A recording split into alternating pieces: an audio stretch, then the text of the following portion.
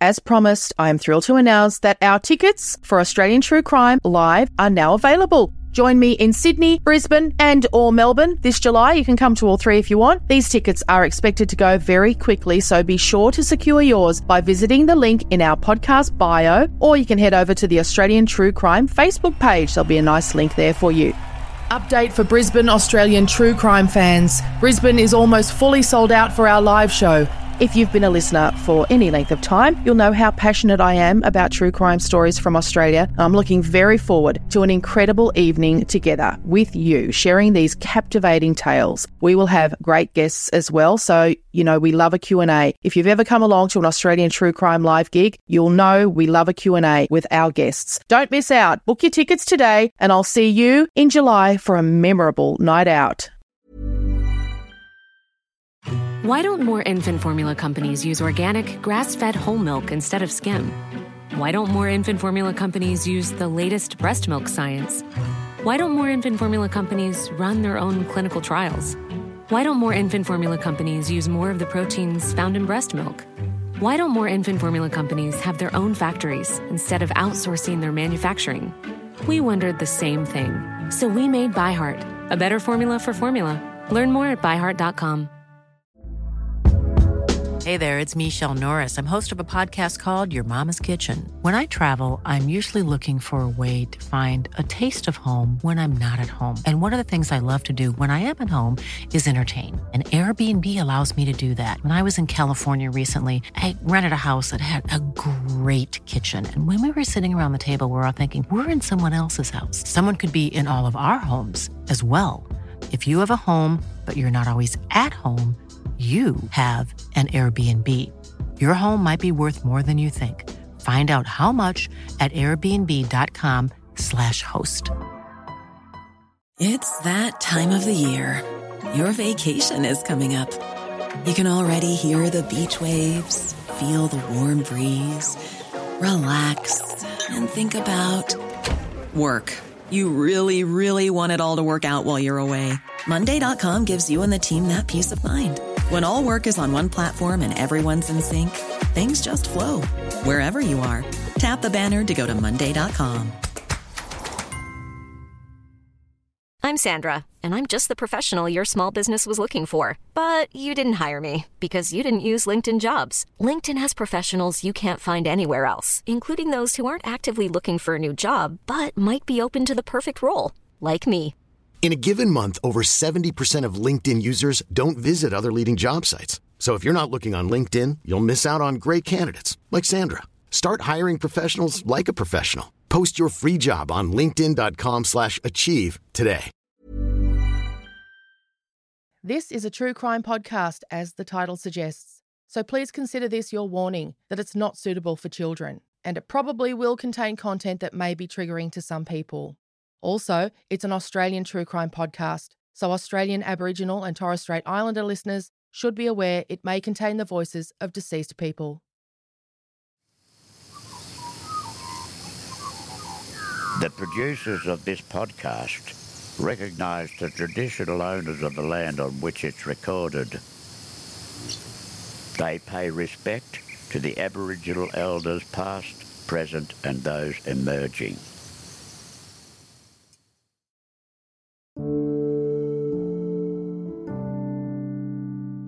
Michael Adams from the fantastic Forgotten Australia podcast is back with us on Australian True Crime this week with one of his brilliant historical cases. Michael has a new book that's fresh off the presses. It's called The Murder Squad: How Australia's Toughest Cops Hunted the Monsters of the Great Depression. And he joins us to talk about one of those so-called monsters. As always, though, we begin by setting the scene that was the backdrop of the crimes of this man, which is to say, Michael describes what life was like in Australia 100 years ago during the Great Depression.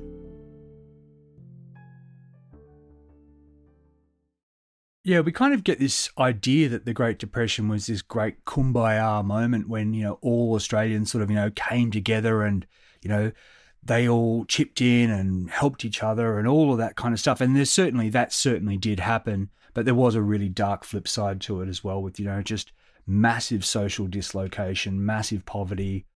And then, of course, there are actual murderers, actual monsters stalking New South Wales in increasing numbers. And of course, the police force at the time, I think per capita was about half the number or less than half the number we have today. They had barely any cars, and very few of those cars had wireless radios.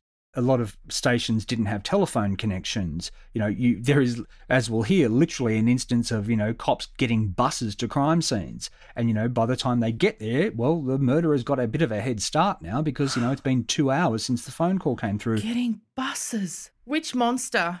if you could pick one monster to tell us about today from your brood, who would you choose? We'll choose William Moxley. His crimes were the most shocking of 1932, among the most shocking of the 20th century, strangely largely forgotten today. I mean, we remember cases like the Pajama Girl, the Shark Arm case, the Wanda Beach murders. This was at that level at the time in terms of, everyday awareness and outrage. But I'll start at the start, when the crime took place. It was the 5th of April, 1932, in the evening, and a very handsome young couple were going out for a drive. This was Dorothy Denzel. She was 21. She was a really beautiful looking girl. If she'd been in Hollywood, she probably would have been, in the pictures. She'd worked at the GPO as a receptionist until the Great Depression started. She'd lost her job, and then she'd taken a job as a nursemaid to a family in Burwood. So her bloke was Frank Wilkinson. He was 26. He lived with his people nearby in Homebush, and he worked as a compositor with the Sun tabloid newspaper. So they were a nice young couple. They were doing pretty well despite, tough times. They were close to their families. They went out for a spin in his red Alvis sports car, which was a 2-seater, and it had a dicky seat at the back, which is kind of a fold-down seat.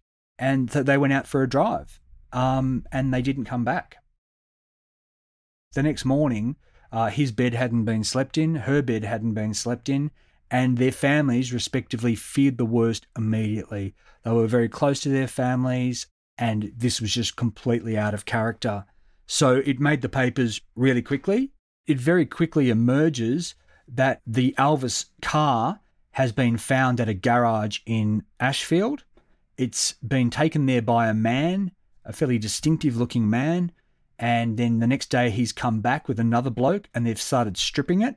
And the guy who owns the garage, he calls the police in. They stake the garage out, but the people don't return. When they search the car, they find strips of a picnic rug that have been torn into sort of ropes and a mask that's been made out of a hessian sack with eye holes cut out in the back of the car. There's also a newspaper that's open to a story about the disappearance of these two. So they're really on red alert now, like hopes are fading that they're going to find Frank and Dorothy alive. Some men come forward as well to say that they've bought bits of the car from this guy. This guy goes by various names, but he's a super distinctive looking fellow. Like you take one look at him and you're not going to mistake him for anybody else. And immediately the police show the mugshots of known criminals in the area and they know exactly who they're looking for. His name is William Cyril Moxley, and he's not to be found at his house in Burwood that he shares with his girlfriend Linda and his son Douglas, who's 12. Further, his truck, which is at his house in Burwood, has blood splashed on one of the sort of sides of the truck, and they find hessian sacks that he uses to cart wood, and one of them has a piece cut out of it that exactly matches the hessian sack mask found in the back of the Alvis. So from the get-go, the police are pretty sure they know who they're looking for. And on the 11th of April, they find Frank Wilkinson in a shallow grave. He's face down. His hands are tied behind his back with strips from that picnic rug. He's been severely battered around the face, and his head has been blown apart at close range by a shotgun. They feel that there is absolutely no hope they're going to find Dorothy Denzel alive. So Frank's funeral is being held the next day when they find her in about half a mile away. Again, shallow grave, hands tied, battered, shot in the face, and sexually assaulted, they think. They can't determine exactly whether she's been sexually assaulted or whether she'd had sex shortly before she was killed. On the day that Frank Wilkinson was found dead, Moxley had turned up at the house of an old neighbour of his, Frank Corbett, called in for a cup of tea and said, are you interested in some firewood? I'll deliver some firewood to you. And Corbett had said, yeah, sure, come back in a few days. Through the grapevine, Corbett realises that Moxley's, the chief suspect. He calls the cops and say, the guy was just at my house. The cops come around and Corbett says to them, look, I'm going to have a gun ready for when he comes back. And they're like, there's no way he's going to come back. So they don't stake the house out. Lo and behold, 2 days later, Corbett and his mate have been sitting in a blind for 2 days with their guns, waiting for Moxley to return. They finally get sick of it and go inside the house. Just as they do this, they hear the dog barking, and there's Moxley coming up the driveway. Frank Corbett runs out and says, Bill, hands up, I know what you've done. Moxley bolts. Corbett fires a shot to try and stop him. Moxley gets away. Corbett calls the Bankstown police to tell them what's happened. This is where the constable has no car and has to get a bus and then hitch a ride the rest of the way. By the time he arrives, interviews Corbett, and then they call the CIB and the CIB get there, Moxley's got a 2-hour head start. Massive search in the area around. He hides out for about a week.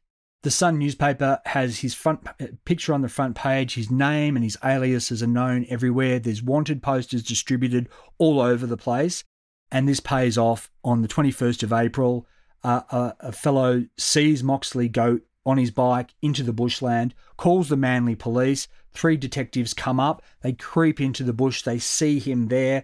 They say stop. They chase him. He darts off into the undergrowth. They're looking for him. They're standing on a little cliff and they see that he's right directly beneath him. So 2 of them jump and they land on him pretty much, and he's caught. So they haul him into the Manly police station. He says, I know what I'm wanted for. I did not kill those people.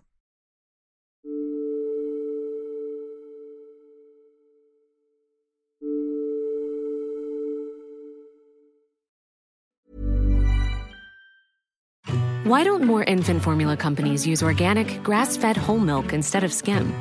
Why don't more infant formula companies use the latest breast milk science? Why don't more infant formula companies run their own clinical trials? Why don't more infant formula companies use more of the proteins found in breast milk? Why don't more infant formula companies have their own factories instead of outsourcing their manufacturing? We wondered the same thing. So we made ByHeart, a better formula for formula. Learn more at byheart.com. If you thought the only way to get a more defined jawline with natural-looking results was through surgery, think again. Juvederm Volux XC is a non-surgical injectable gel filler that improves moderate to severe loss of jawline definition and can help you achieve natural-looking results with little downtime. Even better, this improved definition lasts up to 1 year with optimal treatment. No maintenance required. Improve jawline definition for a smooth, sculpted look with Juvederm Volux XC. For important safety information and to find a licensed specialist, visit Juvederm.com. That's JUVEDERM.com. Not for people with severe allergic reactions, allergies to lidocaine, or the proteins used in Juvederm. Common side effects include injection site redness, swelling, pain, tenderness, firmness, lumps, bumps, bruising, discoloration, or itching. There's a risk of unintentional injection into a blood vessel, which can cause vision abnormalities, blindness, stroke, temporary scabs, or scarring. Talk to a licensed specialist to find out if it's right for you. Hey there, it's Michelle Norris. I'm host of a podcast called Your Mama's Kitchen. When I travel, I'm usually looking for a way to find a taste of home when I'm not at home. And one of the things I love to do when I am at home is entertain. And Airbnb allows me to do that. When I was in California recently, I rented a house that had a great kitchen. And when we were sitting around the table, we were all thinking, we're in someone else's house. Someone could be in all of our homes as well. If you have a home, but you're not always at home, you have an Airbnb. Your home might be worth more than you think. Find out how much at airbnb.com/host.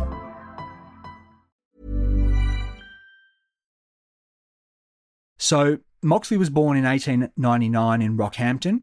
And we talk these days about early trauma being a determinant factor in your later development. Yeah. When Moxley was 3, his father was shot in the stomach during a brawl, and the bullet was lodged in their father's stomach. In 1910, Moxley is 11 years old. He's at a friend's place with his younger brother, and they find a shotgun leaning against a fence. And the little boy says to Moxley, "Point it at me for fun." Oh, he does, no. pulls the trigger and blows his 6-year-old brother out of the world. Oh. The next year, his father finally dies from that gunshot wound. You know, almost a decade after being shot, the bullet in his gut finally kills him. So Moxley suffers these massive early traumas. He joins the AIF when he's of age, or just before he's of age, and goes to Europe just as the war's about to end.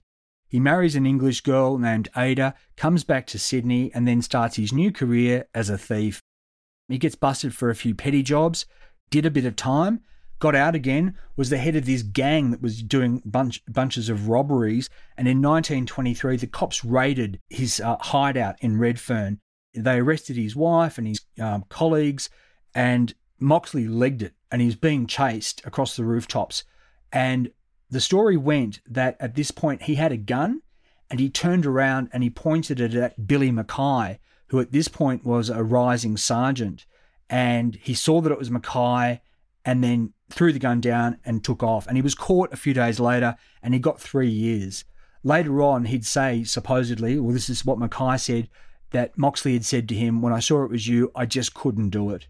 So Mackay could have been shot by Moxley, and it seems like he felt a bit of a debt to this guy. So he made him his informer, his fizz gig, his snitch. In 1930, Moxley was dobbing in a bunch of bank robbers who were about to pull a job. These guys were on the way in Sutherland in the car when the cops swooped and arrested them. They had jemmies on them. They had guns on them. They were busted big time.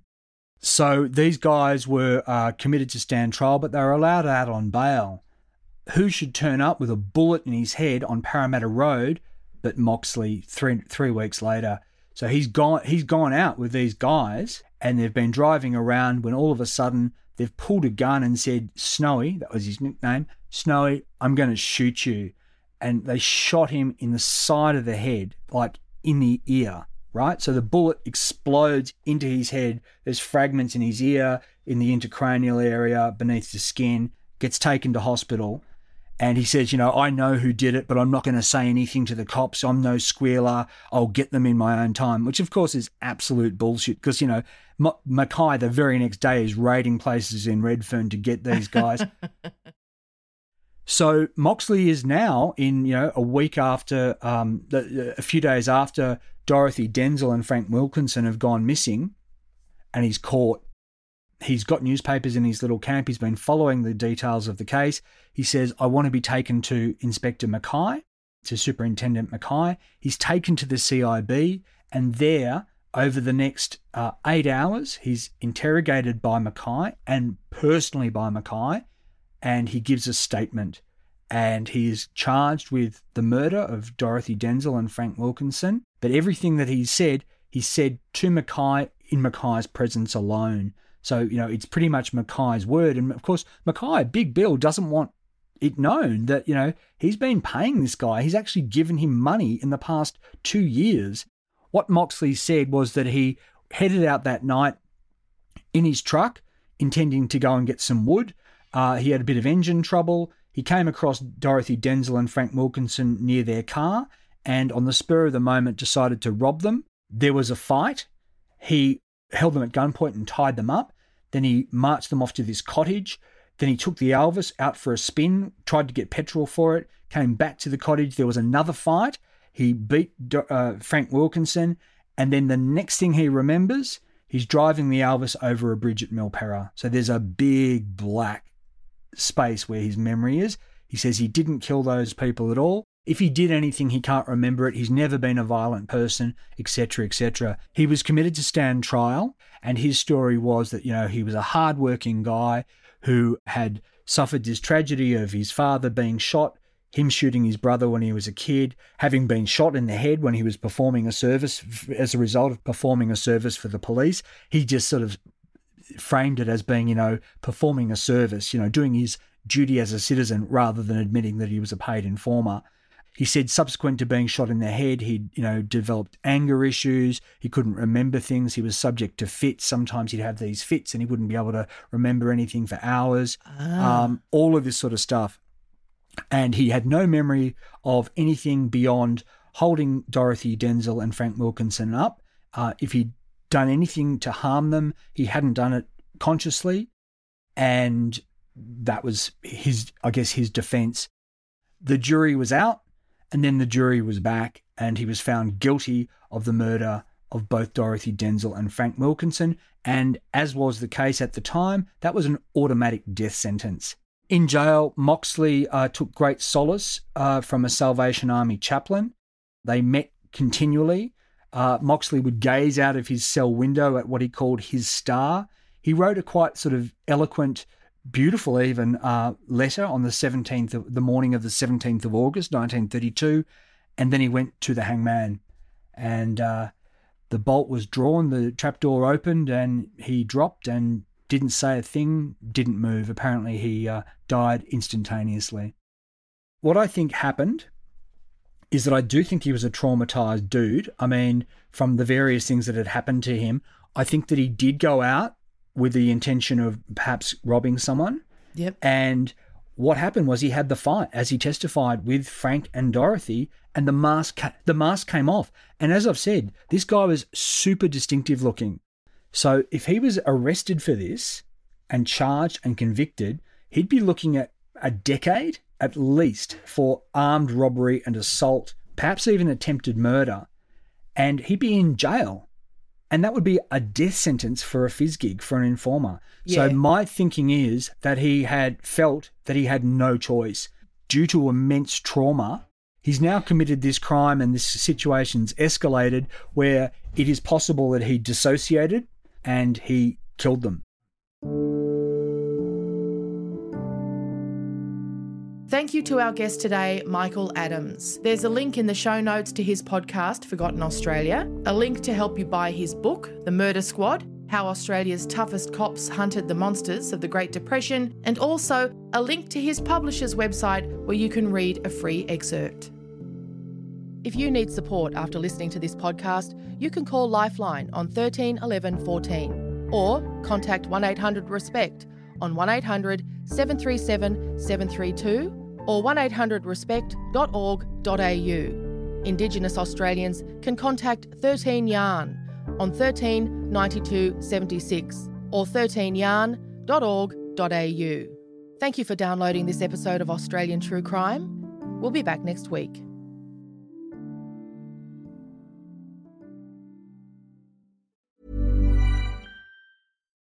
Why don't more infant formula companies use organic, grass-fed whole milk instead of skim? Why don't more infant formula companies use the latest breast milk science? Why don't more infant formula companies run their own clinical trials? Why don't more infant formula companies use more of the proteins found in breast milk? Why don't more infant formula companies have their own factories instead of outsourcing their manufacturing? We wondered the same thing. So we made ByHeart, a better formula for formula. Learn more at byheart.com. As promised, I am thrilled to announce that our tickets for Australian True Crime Live are now available. Join me in Sydney, Brisbane and or Melbourne this July. You can come to all three if you want. These tickets are expected to go very quickly, so be sure to secure yours by visiting the link in our podcast bio, or you can head over to the Australian True Crime Facebook page. There'll be a nice link there for you. Update for Brisbane Australian True Crime fans. Brisbane is almost fully sold out for our live show. If you've been a listener for any length of time, you'll know how passionate I am about true crime stories from Australia. I'm looking very forward to an incredible evening together with you, sharing these captivating tales. We will have great guests as well, so you know we love a Q&A. If you've ever come along to an Australian True Crime Live gig, you'll know we love a Q&A with our guests. Don't miss out. Book your tickets today, and I'll see you in July for a memorable night out.